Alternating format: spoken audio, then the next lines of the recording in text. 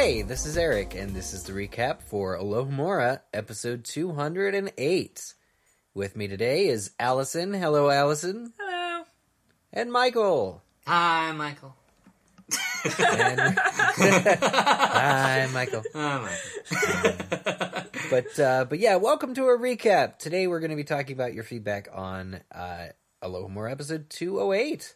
Which is all about sorting, or as Allison put it, whatever hat. Whatever. Whatever. There was so much to that episode. I'm glad we're kind of recapping of some of the ideas from the listeners, because we could really do a whole second episode on the sorting hat, and we are hoping to do an episode in future about sortings in Ilvermorny, because we wanted to get to it in that episode and we didn't have the time. Hopefully there will be more about Ilvermorny by the next time. Yeah, well, and we didn't even get into sorting outside of the canon. We didn't get into sorting through Pottermore in the real world as much as I think we wanted to too. So there's definitely more to explore there, and A lot more. A lot. And for today's further exploration, we and you, the listeners, can thank Marie Lindstrom from Patreon. Thank you so much, Marie, for making this recap possible. We appreciate that so much. Yay! We appreciate your help so much with that, Marie. And you, listener, yes, you can become a sponsor for as little as $1 a month. We will continue to release exclusive special tidbits for our sponsors.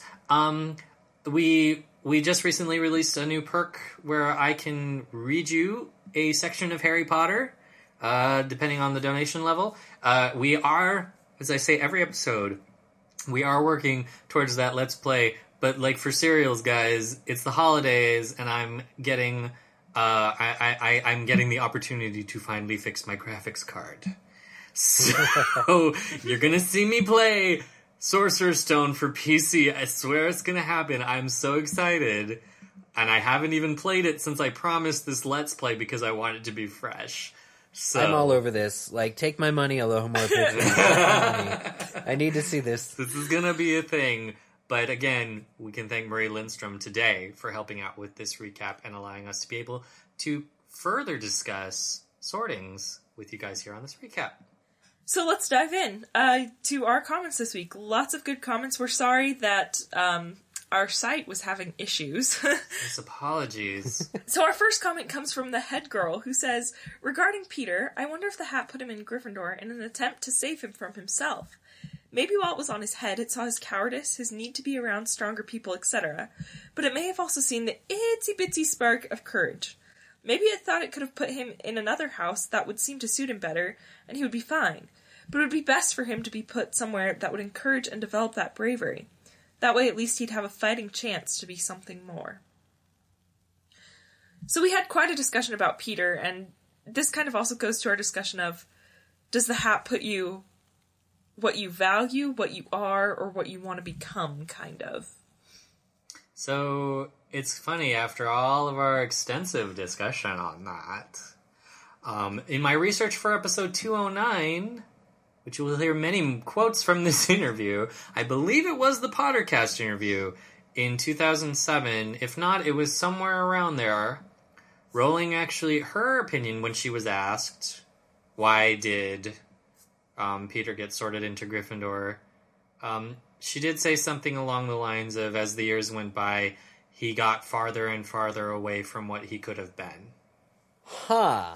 So, that's her explanation for it. So that kind of leans on some things we were saying before on the episode, and that kind of what is being said here, that the idea that maybe the sorting hat isn't always sorting for traits that are in the moment, but is also taking into consideration possibilities, I guess.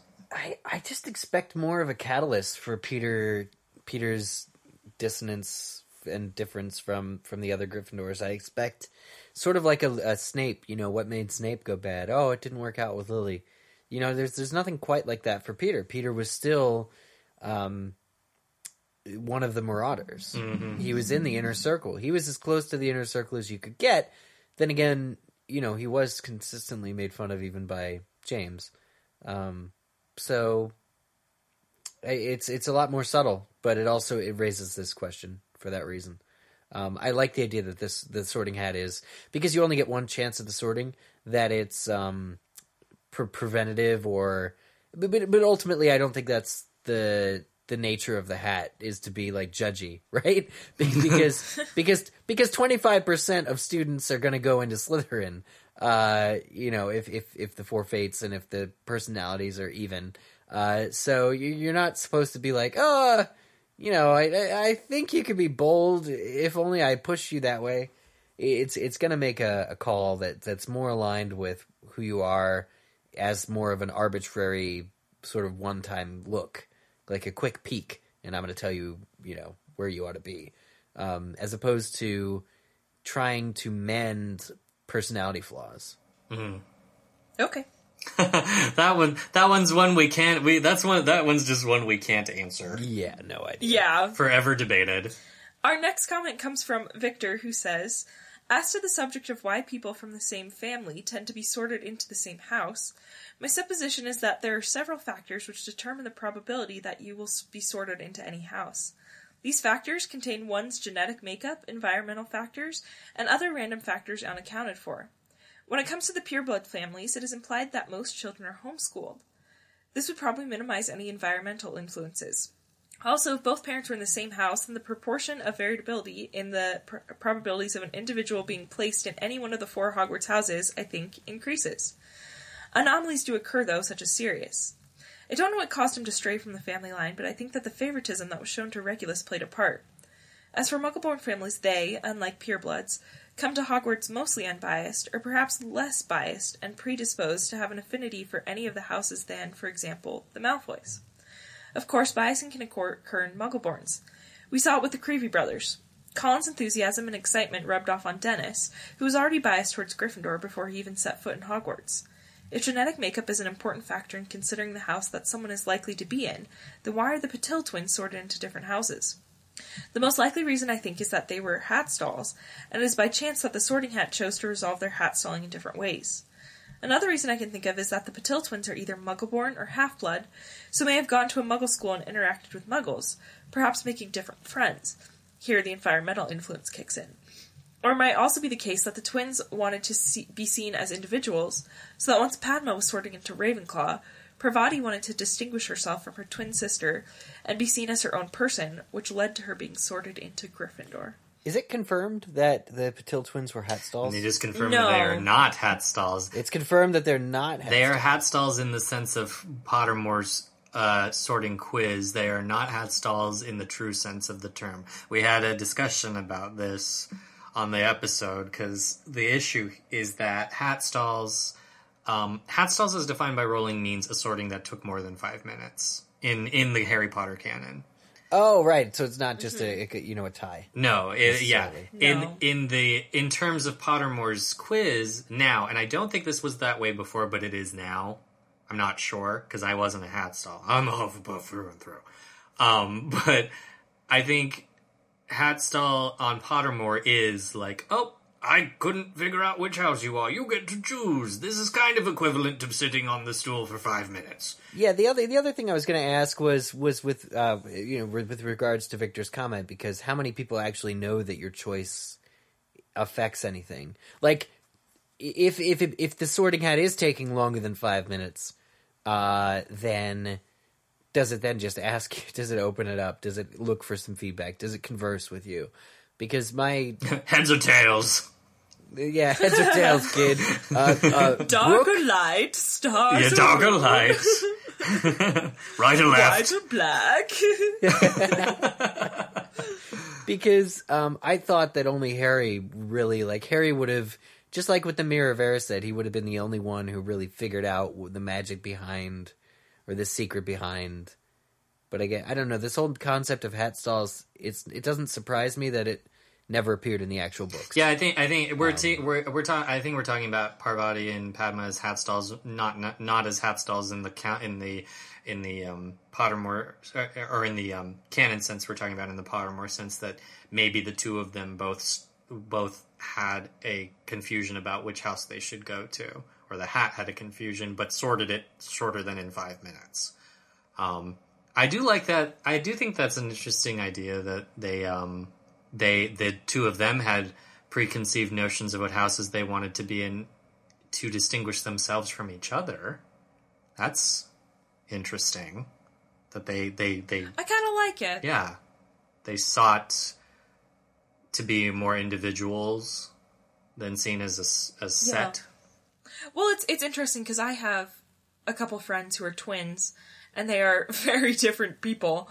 I mean, they even look different, even though they're both girls and they're twins, and one's a Hufflepuff and one's a Gryffindor. Like, very much so, both of those. Like, very much. So I think it's interesting to look at those kinds of things of you've got, like, twins that do want to separate themselves, but then you have twins like Fred and George who are almost like one entity. Like, they are always together. They are always feeding off of one another and working together, and they finish each other's sentences, and they're... I don't know, it's a very interesting way to say twins can come in different forms. You can have the ones that are the same, always together, you don't see them separate, and then you can have ones that want to be their own person and are their own person, but just happen to have been born at the same time as a sibling. I think one other thing to consider, too, is that maybe because so little information seems to be provided to kids about the sorting before it takes place, the idea that you could be sorted into separate houses and still see each other a whole heck of a lot, I just don't think it sinks in just how isolated you are in your own common room, how you're earning points for your house and your house alone, and unless you're scheduled to classes with, which only really ever happens with one other house at a time in the early years, it's possible that they chose to be separate and then later regretted how far apart they actually were. Well, and the other thing, too, is not only are there class times to meet, but you do have in-between times and after class before curfew kicks in. So there are opportunities to see each other outside. Yeah. Do we see Harry utilizing that time? I mean, Harry never associates with non-Gryffindors. I was going to say, because all of Harry's friends are Gryffindors, so... Are Gryffindors, yeah. Harry... I'd like to believe that they made it work. Harry factors into this kind of breakdown by Victor as well, because what I really like about this breakdown is that Victor cites that a lot of wizarding families, as Rowling has mentioned, are homeschooled. So they probably get years and years of ideas of where they should go once they get to Hogwarts, if their parents plan to send them there after their primary years. But Harry, the thing to remember with Harry, and we understand so much of the sorting through the way Harry understands it, which is what threw off everybody's views of the houses for so long, because Harry gets a very, very biased, minimal, rude introduction to what the houses are, thanks to Hagrid, Ron, and Malfoy.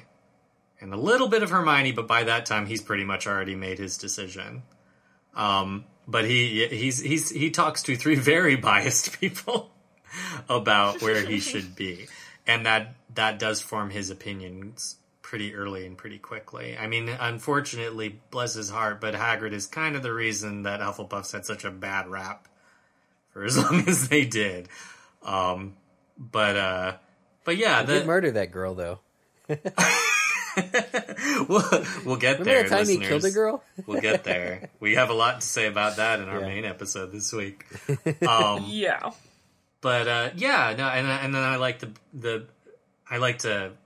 that there was such a rarely cited example in here from Victor of the Creevy brothers, because I never really thought about that. Because here we have a case of Muggleborns who have, through Colin, Dennis has a pretty probably enthusiastic idea of where he wants to be, right? And he gets it. So yeah, there's a lot of environmental I like that idea of environmental factors. I think that's great. Our last comment for this episode comes from Weasley. Yeah, Michael says it better than me. Yes, Weasley, who is it's really pronounced Owsley apparently, and that is just your surname. But I'm glad that you appreciate in my pronunciation. Thank you for correcting that on Twitter. And you're welcome for turning your surname into a clever Potter pun. Anyway, they say for the average 11-year-old entering Hogwarts just to get an education at a time of peace, it's probably his or her first significant categorization in life. Kids at that age are heavily influenced by labels. For those who go in having no preconception of what house they should be in, they're likely to embrace the label they're given and ultimately go through self-fulfilling prophecy. Well, I'm a Gryffindor, so I must be supposed to do blank in this situation. It also jumpstarts their finding of friend groups. They say you're the average of your 5 closest friends. Aside from our slanted view of Slytherin during the time the books are based on, the upside is that these can all be positive reinforcement for the kids. There's nothing wrong with telling a kid, well, you're most likely to be loyal and a hard worker, or you're most likely to be very studious, or you're likely to be an ambitious leader, and so on. But house selection will definitely have a lasting effect on kids who are shaped during those years.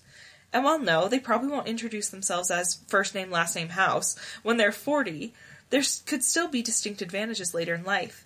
Companies with leaders who went to a certain school or who were in a certain fraternity, sorority, are much more likely to pull a resume of someone with the same credentials. They're automatically more easy to relate to and find common ground with, and it gives more insight into their history. I could see the same in the Wizarding world. You have 4 applicants, 1 from each house, to a position working for a Gryffindor. He's probably more likely to pick the Gryffindor, even if it's not blatantly stated or used as official qualifications. So this comment goes back to our discussion last week about kind of how your house sorting, does your house sorting have an effect on you in your adult life? Right. And what are the consequences of that? This comment made me think, and I don't really know how this works, and I was thinking of it more when I was prepping for episode 209, and I was reading about a particular individual who had a lot to do with our main topic this week, which is Horcruxes, and that was Slughorn. And I was thinking in terms of, well, there is the Slug Club. Right. And that's transhousial. Yes, but I wonder if, and again, this is all supposition. I can't really point to the text necessarily, not at the moment. That I wonder if Slughorn was being mindful of house traits when he was picking kids. He doesn't seem to have been, like you said, Eric. He does seem to be more interested in actual talent than where you're sorted. Yeah. But I just wonder if there's, something. I mean, he was also, granted I don't know if he was, is it confirmed that he was head of Slytherin House during his first run as? I am not 100% on that. Because, he was hobnobbing with the Slytherins, it would seem, at the time. So I don't know. There's just, I don't know if houses were taken into effect, but I mean, that had drastic effects, as Rowling summarizes in that extra material via Pottermore, that,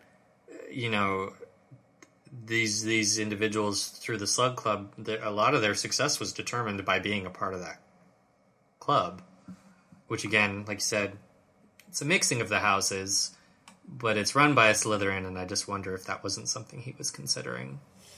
It seems like it would present an in, because he knows what the common vulnerabilities are of each house. Like Slytherin, your ambition, but he's not really searching for vulnerabilities. He's searching for strengths. Yeah. Although he wants to use people's strengths to his advantage, so that sort of he's looking for vulnerabilities to collect people. Mm-hmm. Yeah. It's hard for me to think of it outside of, because the best example we get of effect in later life is mostly with Slytherins.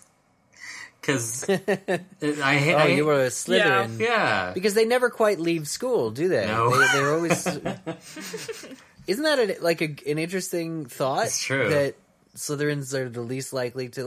Like you should vote a Slytherin most likely to return to school, because Snape, is haunted by his past and can't escape it. Slughorn comes back. Lucius works for this. He's the Board of Governors. Lucius is the governor. Voldemort, all of the Death Eaters to a person come back. to destroy it, to set it on fire, but, you know... Well, and that gets into the larger kind of political implications with some of those individuals, that they see the value in using politics to control education. Yeah. But it is funny that Slytherins do seem to... I mean, that also ties into Slytherins being very prideful of their... and not all Slytherins, but we're talking, I think, the fanatical pureblood Slytherins being very obsessed with their heritage and their house and their background and continuing that line. They seem to be a little more determined on that front than perhaps everyone else. Like the Weasleys, like Ron suggests that it would be a bit of a disappointment if he wasn't in Gryffindor, but I can't see it being the same kind of disappointment as a Slytherin being sorted elsewhere. Yeah. So, more of a shock, but not a disappointment. His family probably would have been thrilled if he'd been in, like, Ravenclaw or even Hufflepuff. I'm sure they would have been fine with that. So, yeah, I don't... But, because we never get an example of, like, wizards applying for a job at the Ministry and, like, a question of, like, what house were you in at Hogwarts? But I think you mentioned that last week, Allison, about kind of the equivalency of, like, citing your alma mater. Mm-hmm. Yeah. What that can sometimes do for you in the world. So... Definitely. Yeah, I do think that there is... what I like about this comment... I think one of the really meatiest parts of this comment is the idea that, you know, regardless of what it does to you in adulthood, it is going to affect you from the get-go, which will carry on into your adulthood anyway. So, it will affect you in adulthood. Maybe not in the ways we were thinking last week, though. Because if you are told, at the age of 11, well, you're evil. Or, you're crazy brave. You're like jump in front of a bus brave. Or like... Maybe it's... Yeah, jump in front of... jump in front of the night Maybe bus. it's... Going back to the head girl's comment, I wonder if it's not, in fact, smart to kind of overgeneralize in that way, because say you get sorted into Slytherin, and one of your friends from Slytherin says, oh, there's not a witch or a wizard who went bad who wasn't in Slytherin, which is the lie. But... Then it immediately confronts you with the reality of this is what you have to contend against, right? Mm-hmm. At least then you know what not to become. And it sort of prepares you in a way. It's like, why don't you work against this stereotype? But it is a burden. It's quite a burden for an 11-year-old. So I was trying to be... And you know, Hufflepuffs, it's kind of like a free ride. Like, oh, you're going to be loyal, you're going to be... You know, and there isn't necessarily a negative connotation with them, so I guess it's not really... It's quite one-sided. Well, it's kind of like when Rowling cited that on Twitter when she was kind of... Or no, not on Twitter, that was a Pottermore thing. When she was talking about anomalies in houses, and she did say, you know, like, it's not out of the realm of possibility of, like, there can be, like, lazy, unfriendly Hufflepuffs. There can be kind of unchivalrous... meek Gryffindors. There can be you can be the opposite in your house. That happens, and you know, in some ways, I wonder if that wouldn't affect. You know, Allison, I was thinking of you with this just because you and I both deal with, you know, children in early education and formative years, and I've definitely learned through my work that, and I think many people would say, you know, children are sponges. They will pretty much just take in whatever is around them. So, and children tend to see things in a very black and white way with certain things. Mm-hmm. So if you do give them that generalization, they will take it on as such. They won't probably... It'll be harder for them to see the layers in between. So I think that's something as educators that I'm pretty sure we're both pretty mindful of or try to be careful of. Yeah, even in silly things, I mean, my class read Harry Potter at the beginning of the year, and I had them sorted into houses, and I told them, I was like, this has nothing to do with what you actually are. And, like, we don't hate on any houses. And I still had kids when we do competition, they'd be like, all the Slytherins are evil and terrible. Like, it was like, alright, whatever. Like...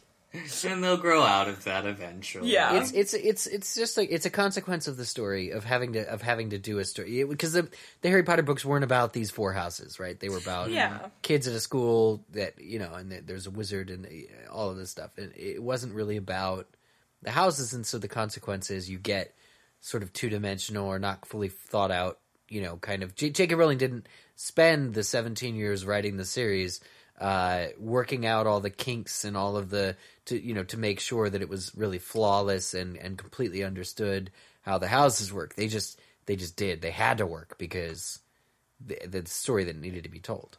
Yeah. Well, I think the way you put it, Eric, is a kind of an excellent way to wrap this up. Is that like you said, the idea that presenting these 11-year-olds with these broad kind of concepts for their house, and that idea that maybe it presents something to work against or something to transcend in some ways or aspire to the best qualities of, speaks to the theme of the point of the houses in Harry Potter and what they mean by the end of it, by the end of Harry's journey.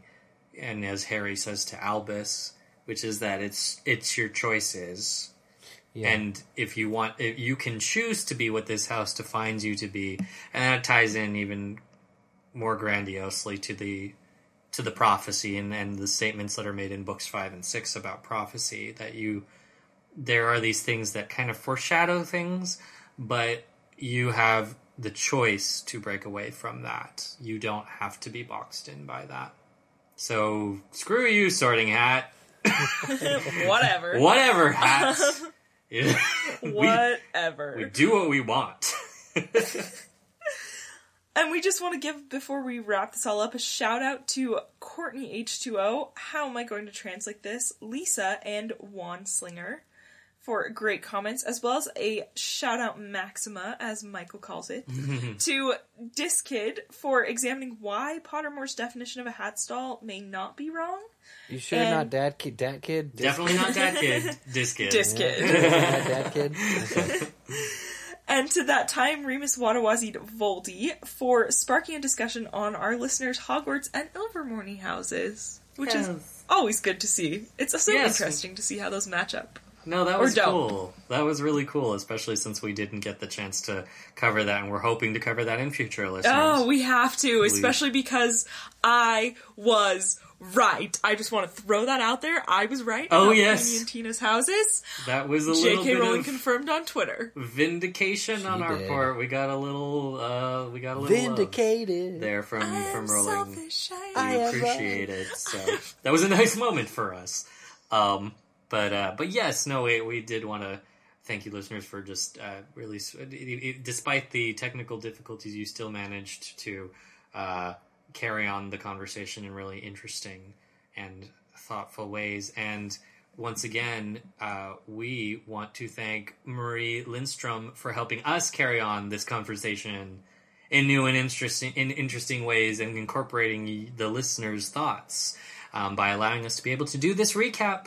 Because Marie was our sponsor this week on Patreon, and you, listener, can sponsor us at patreon.com/Alohomora for as low as $1 a month, and help keep Alohomora going, and so that we can host these files. We have large files now, and we have 2 of them every other week. Got a lot of content for you that we're doing just with the show alone. So it really helps out to have your donations. We really appreciate it. Cool. Speaking of big shows.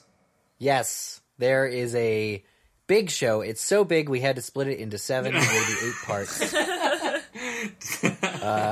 But then those 8 parts were all reassembled into one show, which is Alohomora 209 Voldibits, we're calling it. Most definitely. Voldibits. Get your Voldibits. We talk about Voldibits, a.k.a. Horcruxes, and the 3 of us are on the episode, and it's amazing and wonderful, and a returning listener guest who now does some work for MuggleNet. But that's not why we had her on. It's not nepotism. It's because she's one of the world's only Voldemort fans, and she will defend him to the death, which she almost does in this coming episode, so definitely look forward to it.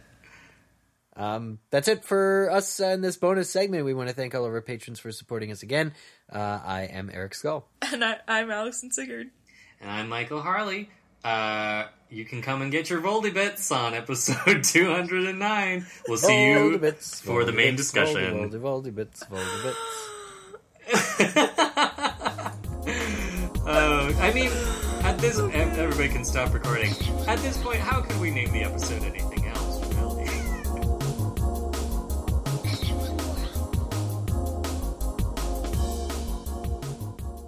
I'm Alison Sigurd. Are we doing last names now? We can. Sorry.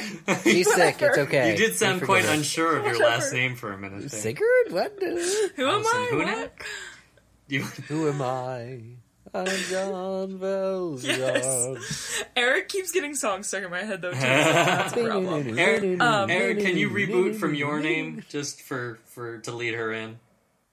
Yeah, I'm Eric Skull.